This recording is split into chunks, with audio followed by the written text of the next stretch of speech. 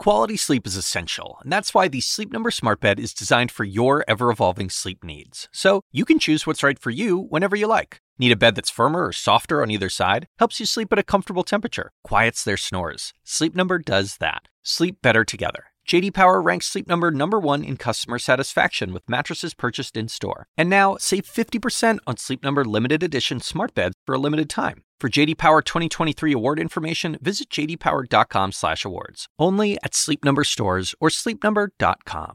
Happening now, breaking news. It's now up to the judge in the Georgia election interference case to decide whether to disqualify the DA, Fani Willis. A final high-stakes hearing ending just a short while ago, with Willis in the courtroom and the fate of the criminal case against Donald Trump on the line. Also tonight, Trump's trial date in the classified documents case is still up in the air after a crucial hearing in Florida attended by the former president. Trump's lawyers arguing against the special counsel's proposed July start date while warning about conflicts with Trump's White House campaign. And there's more breaking news we're following. President Biden announces U.S. airdrops of humanitarian aid for Gaza, urging an immediate temporary ceasefire between Israel and Hamas as the president faces dissent among fellow Democrats over the war. Welcome to our viewers here in the United States and around the world. I'm Wolf Blitzer. You're in the Situation Room.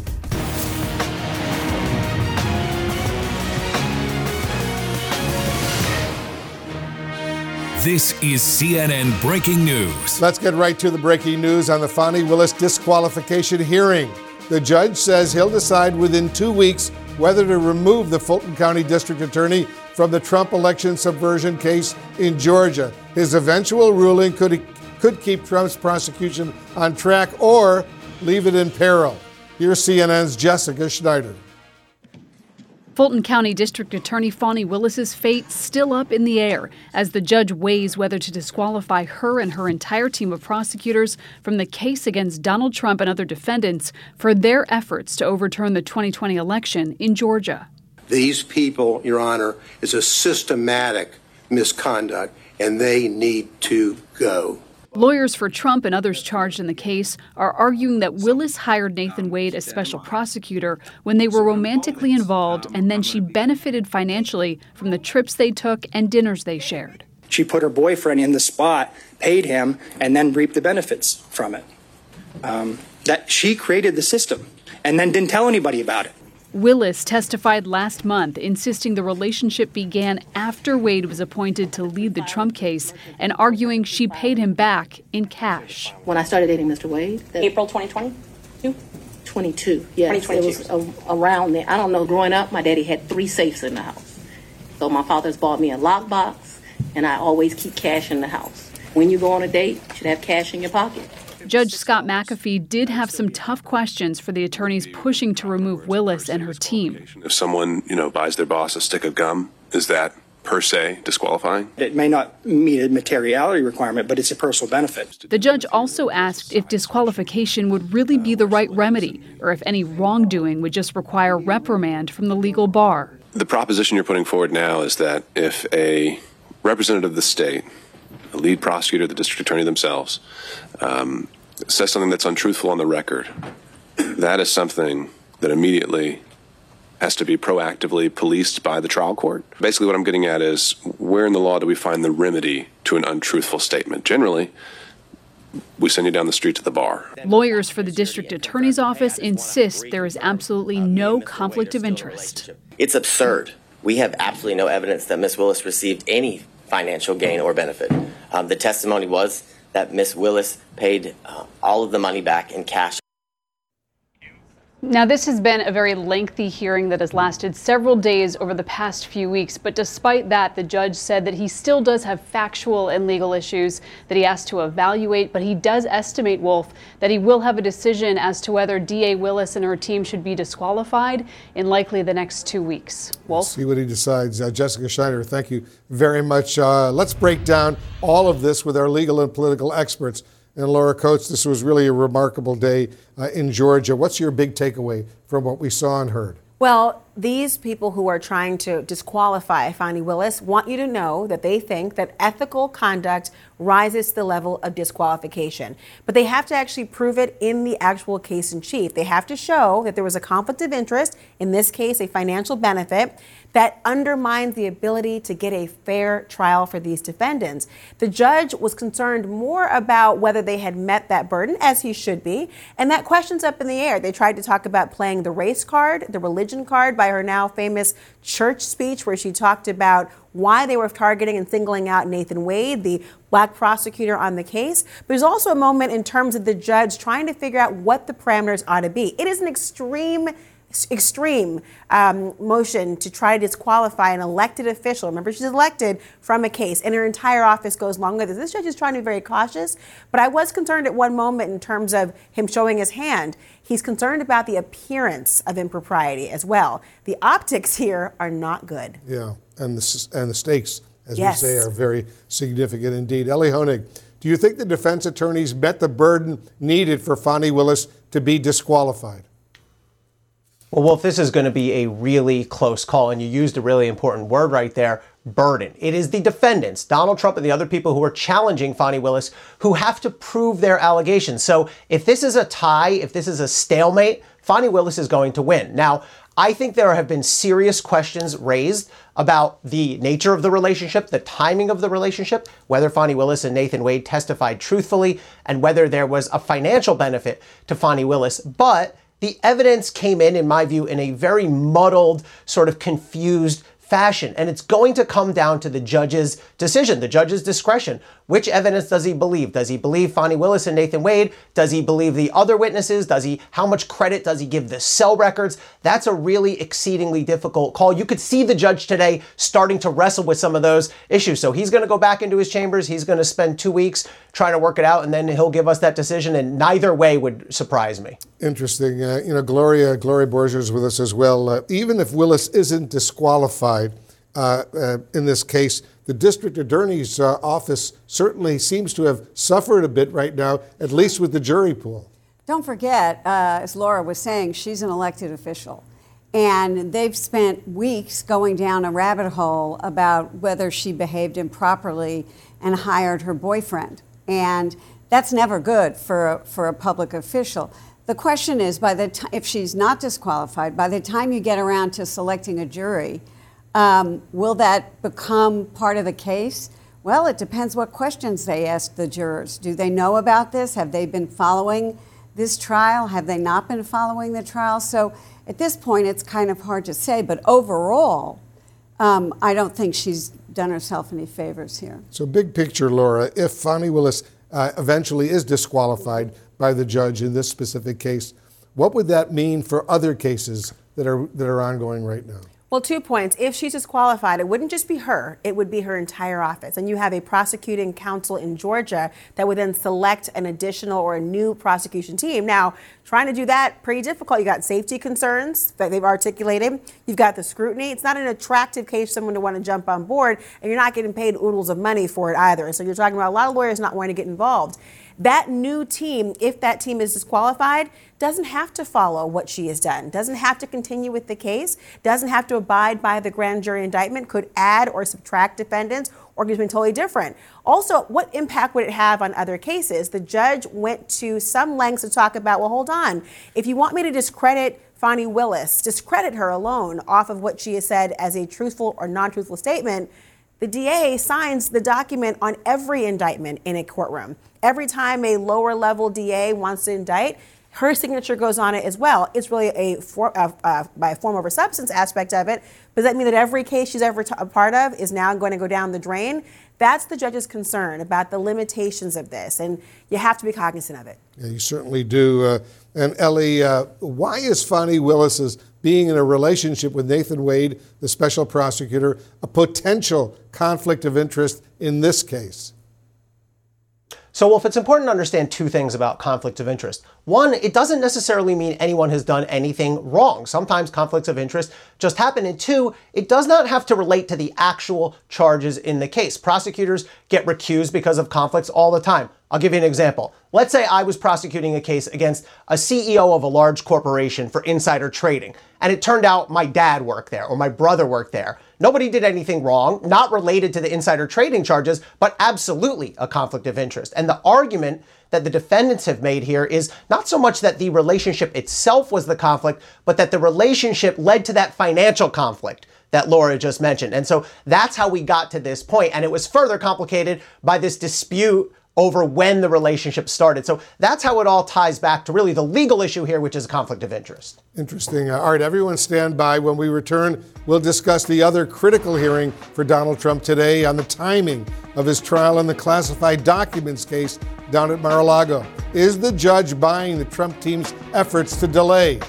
And later, a new U.S. response to the humanitarian crisis in Gaza. President Biden announcing he's ordering the U.S. military to airdrop desperately needed aid for civilians in the war zone. This podcast is supported by Sleep Number. Quality sleep is essential. That's why the Sleep Number Smart Bed is designed for your ever-evolving sleep needs, so you can choose what's right for each of you whenever you like. Need a bed that's firmer or softer on either side? Helps you sleep at a comfortable temperature. Quiets their snores? Sleep Number does that. Only Sleep Number Smart Beds let you each choose your ideal comfort and support, your Sleep Number setting. Sleep Number Smart Beds learn how you sleep and provide personalized insights to help you sleep better. All Sleep Number Smart Beds feature cooling, pressure-relieving comfort layers for soothing sleep throughout the night. Temperature-balancing bedding is designed to move heat and moisture away when you're hot. When you're cool, they hold their energy to help warm you. Sleep better together. J.D. Power ranks Sleep Number #1 in customer satisfaction with mattresses purchased in-store. And now, save 50% on Sleep Number limited edition smart beds for a limited time. For J.D. Power 2023 award information, visit jdpower.com/awards. Only at Sleep Number stores or sleepnumber.com. Tonight, the timing of Donald Trump's trial in the classified documents case remains a question mark after a critical hearing ended in Florida just a little while ago with no ruling by the judge. CNN's Paula Reed has more on the hearing and the Trump team's efforts to push back the July start date proposed by the special counsel. Former President Donald Trump at federal court in Florida today as his lawyers argue the classified documents case should not go to trial before the November election. An indictment was unsealed, charging Donald J. Trump with felony violations of our national security laws, as well as participating in a conspiracy to obstruct justice. Trump faces 40 felony criminal charges related to the alleged mishandling of classified information, some seen here, improperly stored at Mar-a-Lago. They raided my house. They did it for publicity reasons. They did it for election interference reasons. They want to interfere with the election. The case is currently scheduled for May 20th, but Judge Eileen Cannon, a Trump appointee who is overseeing the case, has signaled she may push the trial back. In court today, Cannon pressed prosecutors and defense attorneys about their suggested schedules. Special counsel Jack Smith proposed a July 8th start date, but during the proceedings, Cannon suggested that aspects of Smith's proposal were unrealistic. Trump's lawyers insist the trial should be pushed back. A trial that takes place before the election is a mistake and should not happen, Trump attorney Todd Blanche stated, saying it would be unfair to the former president and the American people for Trump to be in the courtroom and not on the campaign trail. That's something the former president has claimed as well. All of this persecution is only happening because I am running for president and leading very substantially in the polls. Trump's attorneys did concede if the trial has to go forward before the election, they would be okay with starting August 12th. Cannon noted that Trump's upcoming criminal case in New York must be considered as she schedules this one. On March 25th, Trump's hush money trial begins in New York and is expected to last 4 to 6 weeks, an already busy court schedule for the former President Trump. Today, prosecutors answered a question that's been hanging over these federal cases, and that was just how close to the election is the Justice Department willing to try Trump? The Justice Department has a policy of not taking any steps in investigations that could impact an election within 60 days of voting. It just wasn't clear, though, if that policy applied to the Trump cases. But today, the special counsel made it clear that policy does not apply to criminal cases where charges have already been filed. That means they would be willing to try Trump in September, even October. Well, Wolf, that is their stance. What really matters is what the judge thinks, and we'll be waiting for Judge Cannon's order over the next few weeks. We shall see what that order is. Paula Reed in Fort Pierce, Florida for us. Paula, thank you very much. Let's turn back to our legal and political experts right now. Laura Coates, some legal analysis. Judge Cannon called some aspects of the special counsel's Jack Smith's proposed schedule unrealistic. How do you read that? Well, perhaps because this is a defendant in multiple jurisdictions, multiple in terms of federal and also state. And we also have some pending cases in the Supreme Court, including one about immunity. Now, the immunity discussion has to be a little bit more nuanced, but you could see a world where they would try to delay this with the expectation of having the Supreme Court weigh in on other matters. This is a very complex notion here. We haven't seen anything like this before. The judge is in tune to that. But this is also playing to the advantage of Donald Trump's legal counsel and team. They know full well you've got competing interests, competing jurisdictions, and if one is able to give him a trial date, then it saves off everybody else. If one's able to block from a ruling or a Supreme Court looming decision, that helps them in other areas. So this is a game of strategy. Who will win? We will find out soon, I suspect, at some point. Ellie, the judge also said Trump's New York criminal trial, which begins this month, has come into the equation in terms of when this federal trial begins. So what could that mean for the timeline? Well, Wolf, I think this judge, as with the other judges on all four of these cases, has to understand that there's only a certain number of available slots on the trial calendar. And one thing that you cannot do is make someone go to trial back to back to back. There has to be at least some cushion built in where any defendant, Donald Trump or anyone else, has a right to prepare for trial. So the New York hush money trial that the judge referenced today, that one is scheduled to start jury selection later this month on March 25th. That trial, as scheduled, is going to take us through April and into May. And I think what Judge Cannon was saying today is we have to build in some time, starting from when that trial is going to end in May, to give him enough time to prepare for this trial. And that's why I think you see both sides recognizing that. Why even Jack Smith is saying, well, the trial should be as late as July. So I think the judge is correct. There does have to be some cushion built in between any two or more of these trials. Yeah, we will see what happens. Gloria, the Trump attorneys, they are repeatedly denying that they're trying to use these various trials or whatever to simply cause delay. The Trump attorneys have always said that the Trump people have said delay, delay. That's in Trump's interest. You buy that? No, I think they're trying to delay it, and I don't buy what they did today by saying, okay, we don't want it before the election, but how about August 12th? I think the real reason here is that if they had to go to trial, they'd rather go and get a jury pool in Florida than one in the District of Columbia on the elections case. And I think it's sort of how many trials can you balance on the head of a pin? This is what they're trying to figure out, and they're playing a strategic game here, trying to sort of put their client in the best possible position. So if they're going to go to trial on anything, let it be on the Stormy Daniels case. But, they're just choosing, and they'd rather be in Florida if they have to go to another trial than here because it's a more progressive jury pool. We'll see what happens down there. Laura, the special prosecutors, the special prosecutors arguing that the Department of Justice policy discouraging these kinds of legal actions 60 days before an election doesn't apply to setting a trial date right now in their cases. How do you read that? I think that's prudent here because when you're talking about putting your thumb on the scale, which is the essence of why you've got this policy, not to have everyone have within that 60-day window, although it's an abstract principle of that, because this is a case where people already know that Trump is in legal jeopardy. He has fundraised off it. In some respects, it might even catapult him to a closer victory in getting the Republican nomination because he has the wind in his sails because of the idea of the talking point, this is a political witch hunt. People know he is in legal jeopardy, so it's not going to have the same impact here. The reason you have the other rule is because you do not want people to be blindsided by a kind of October surprise of sorts. This is not an October surprise. This is many, many months in the making, and some would argue years. Yeah, that's a good point. Ellie, the Judge Eileen Cannon, she picked apart both the prosecution's and the defense's proposed schedules. How do you expect she will ultimately rule?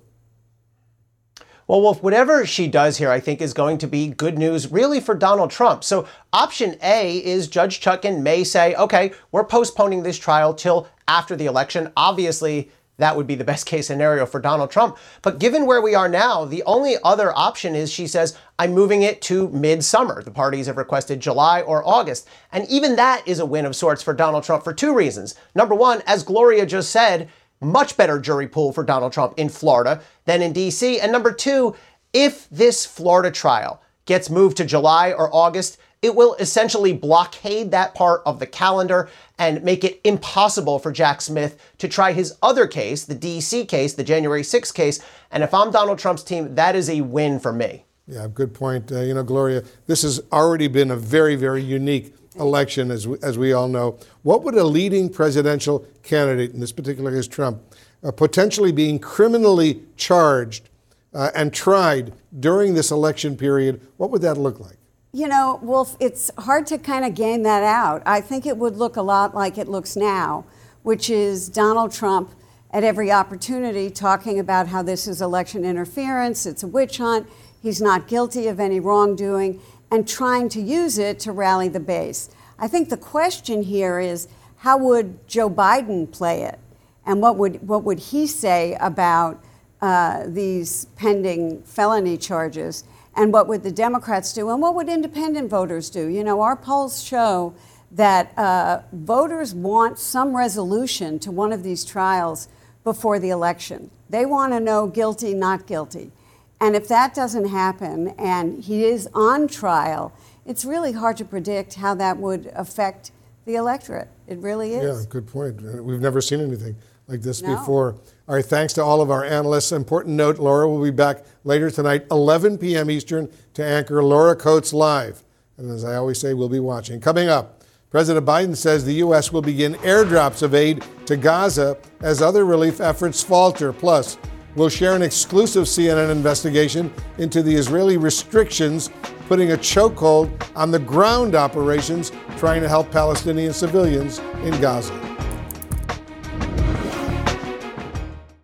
Breaking news we're following. President Biden says the United States is set to begin airdrops of aid to Gaza as the humanitarian crisis in the territory grows more desperate by the day. CNN's MJ Lee is joining us from the White House right now. She's got details. So what are we learning, MJ, about these airdrops? Well, Wolf, we heard President Biden offering an incredibly blunt assessment of the situation in Gaza, saying that the amount of aid that is going in is simply not enough and that it is just a fraction of what the people there need. The president said that it is imperative that the Israeli government take much more action and do so much more to provide help, but that in the meantime that the U.S. is going to begin airdrops of food and other aid into Gaza. He said that this is the U.S. trying to pull out every stop. Take a listen. We're going to insist that Israel facilitate more trucks and more routes to get more and more people the help they need. No excuses, because the truth is aid flowing to Gaza is nowhere nearly enough. Now, it's nowhere nearly enough. President Biden also, of course, continued to call for that temporary ceasefire and hostages deal, which he said would dramatically increase the amount of aid going into Gaza. In fact, when he was just leaving the White House, I asked him whether he thinks that deal will get done before Ramadan, that important deadline. He said that he is still hopeful that that could happen. Our understanding right now, Wolf, is that the U.S. airdrops of that aid could begin in the coming days, but the White House making very clear that the logistics surrounding that is very complicated and executing it in a safe way, of course, is going to be incredibly difficult. Wolf. Incredibly difficult indeed. MJ Lee at the White House, thank you. Meanwhile, CNN is digging into Israel's chokehold on aid to Gaza as restrictions stifle the relief effort. Our chief international investigative correspondent, Nimel Bagher, has our exclusive report. Pallets of food aid with messages of love, airdropped into Gaza for a desperate population. This is a Jordanian flight with more countries looking to join the aid effort, among them the US. But this isn't a good news story. On the ground, a glimpse of how much more is needed to keep starving Gazans from falling into famine. Airdrops are inefficient and expensive. You just can't drop enough food for a starving population. To stave off famine, you need thousands of trucks filled with food flooding into Gaza. But that's not happening. We were granted rare access to this warehouse in Jordan, one of the key waypoints for aid, now a choke point. All of the aid that you see here is sorely needed in Gaza, but it's still waiting for clearance. Why? Well, CNN spoke to dozens of humanitarian workers and donor government officials who detailed arbitrary Israeli restrictions on aid, often with little to no explanation, impeding a multi-billion-dollar humanitarian effort, even as Gazans are desperate to receive it. About 1,000 trucks worth of essential medical aid and food supplies meant for Gaza, collecting dust, waiting to be cleared by Israeli officials. I mean, these are baby wipes. Yes. Why are you still waiting for permission on baby wipes? I don't know. I mean, you have bandages. Yes. We're coming up over here. You've got wheelchairs, crutches. In that kind of war situation, these are really, really important things for people. Medicines, vitamin C over here. Yes, and this is what we think, what we believe. It is a crucial need that need to be sent immediately to Gaza. There is no excuse why it's still in our warehouse. It's not just here that they're confused. Previously, Israel has said it's restricting military use items and provided a list. Now humanitarians tell CNN they have not received an update, so they're relying on guesswork. CNN has obtained documents from 3 major participants in the humanitarian operation. A ghost list, compiled by organizations piecing together the most frequently rejected items. Among them, anesthesia, crutches, generators, water purification tablets and filtration systems, solar panels, ventilators, tent poles, X-ray machines, and oxygen cylinders. Publicly, the Israeli government agency Kogat claims that it has abided by a 2008 banned items list. In private, Kogat has said that that document is now obsolete, according to a humanitarian official in direct contact with the Israeli unit. The human cost of miscalculating is immeasurable. For months now, even one rejected item means trucks like these, filled with aid, can be turned back even after waiting for days to get into Gaza. And on the ground, the reality is that without these critical supplies, people like Dr. Ghassan Abu Sitta, a renowned war surgeon, are working in conditions even he has never seen. Because we didn't have any antiseptic, I had made a solution of washing up liquid and vinegar and some saline. And so I would have to pour that over the wound and then scrub the wound down. It's probably the darkest moment of my life, because you're doing it, the patient is screaming, the child is screaming, knowing that if you hadn't, that child would be dead by the end of the day. Dr. Abu Sitta's experience in Gaza is not unique. What you are about to see here is very disturbing. With very little basic medicine, doctors are making decisions they never thought they would have to make. Dr. Hani Biseisu turned his kitchen into an operating theatre to save his niece's life after she says she was hit by an Israeli tank in her home.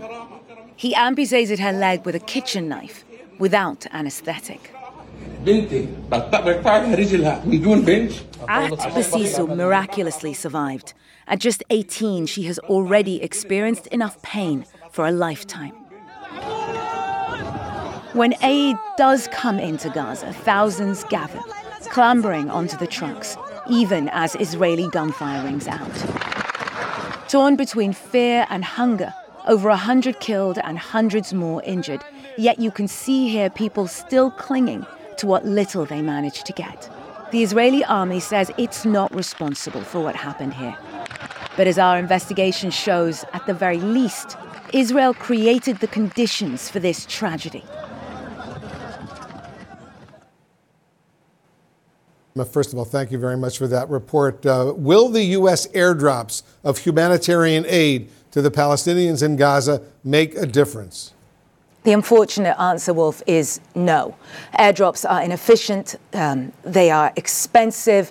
In this situation for the U.S., they're an admission of desperation because the U.S. continues to be unable to force Israel to release its chokehold and allow more trucks into Gaza.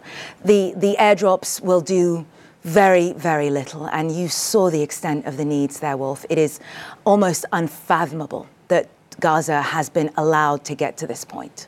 Wolf? Very sad indeed. Nima Al-Bagher reporting for us. Thank you, Nima. Just ahead, Russians risk arrest as they line the streets to say goodbye to the late Alexei Navalny. We have details from the opposition leader's funeral. That's coming up next. The Assignment with me, Audie Cornish. So there have been arrests, suspensions, disciplinary hearings. They're shutting down graduation events. At this moment, the part of the protests that are admirable are young people calling attention to atrocities. Michael Roth is the president of Wesleyan University. I would like to make a space for them to do that, as long as that space doesn't prevent other people from pursuing their education. Listen to The Assignment with me, Audie Cornish, on your favorite podcast app. Mourners lined the streets of Moscow today to pay their respects to the late opposition leader Alexei Navalny in a display of grief and solidarity that's become increasingly risky in Vladimir Putin's Russia. CNN's Melissa Bell has the story. Navalny! Navalny! The name the Kremlin never speaks, chanted as Alexei Navalny's body was finally laid to rest. Thousands of people in Moscow braving the prospect of arrest to say goodbye to Vladimir Putin's greatest foe, mourners of a political martyr, vowing that Russia will be free.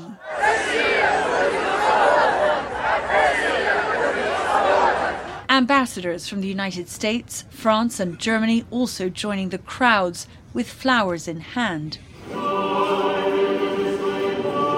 Video of Navalny's open casket, the final glimpse of a corpse finally handed back to his family and allowed to rest 2 weeks to the day since he took his last breaths after years spent fighting, even from his prison cells, Vladimir Putin's iron grip on Russia.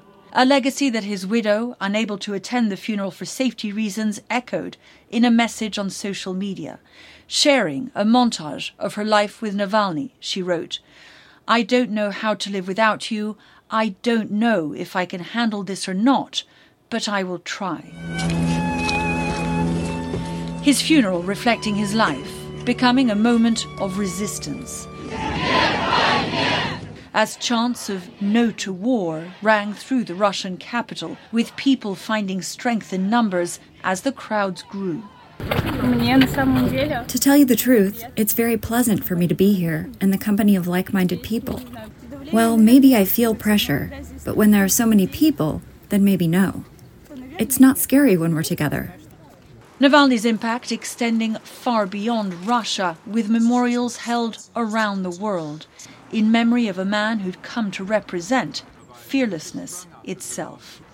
Melissa Bell, CNN, Paris. And thanks to Melissa Bell for that report. Very significant. In Moscow earlier today, CNN's Matthew Chance was on the scene near Navalny's funeral and spoke with Russians who showed up despite the serious risks and the intense security. Why have you come here today with so many other Russians to pay your respects? I guess it's a symbolic value for people who don't agree with everything that's happening in Russia. Right. I can't be specific because we can say the bad words, you know. It's risky for you to be here. Yeah, it's certainly risky. So why take the risk? You see, because that's my stance on things. And I believe that's to show solidarity, that you are not the one who has to deal with this. Still ahead, we'll have more on the breaking news and a closer look at the Fulton County District Attorney. We're following breaking news out of Georgia, the final hearing on efforts to disqualify District Attorney Fani Willis from the Trump election subversion case. Let's bring in CNN's Brian Todd. Brian, what are you learning? Well, Wolf, District Attorney Fani Willis has enormous pressure facing her at this stage of the Georgia case, pressure that her critics say is self-inflicted. Still, some believe this case against Donald Trump will not be derailed in Georgia regardless of what happens to Willis, and she's clearly determined to fight this out. Fulton County District Attorney Fani Willis, defiant in the face of the allegations against her. These people are on trial for trying to steal an election in 2020. I'm not on trial, no matter how hard you try to put me on trial. Willis, a Democrat and Fulton County's first female district attorney, had been in office for only one day when then-President Trump called Georgia's Secretary of State in January 2021 and urged him to find votes to overturn the 2020 election results in Georgia. Since launching the criminal case against Trump, Willis says she's received death threats, many of them of a racist nature, and has had to increase her personal security. I've probably been called the N-word more times in the last 2.5 years than most 100 people combined. Willis also said she'd been the victim of a swatting incident around last Christmas when a caller claimed a female at her Atlanta area residence had been shot. Willis said she hadn't been living there at the time because of threats, and a friend says even though the call was a hoax. One of her daughters was there, or supposed to be there, and so for about 20 minutes she thought one of her daughters was dead. The single mother of two, in her early 50s, says she was raised by a single father. Her father himself was a lawyer and a member of the Black Panther movement. Her name, Fani, is Swahili and means prosperous.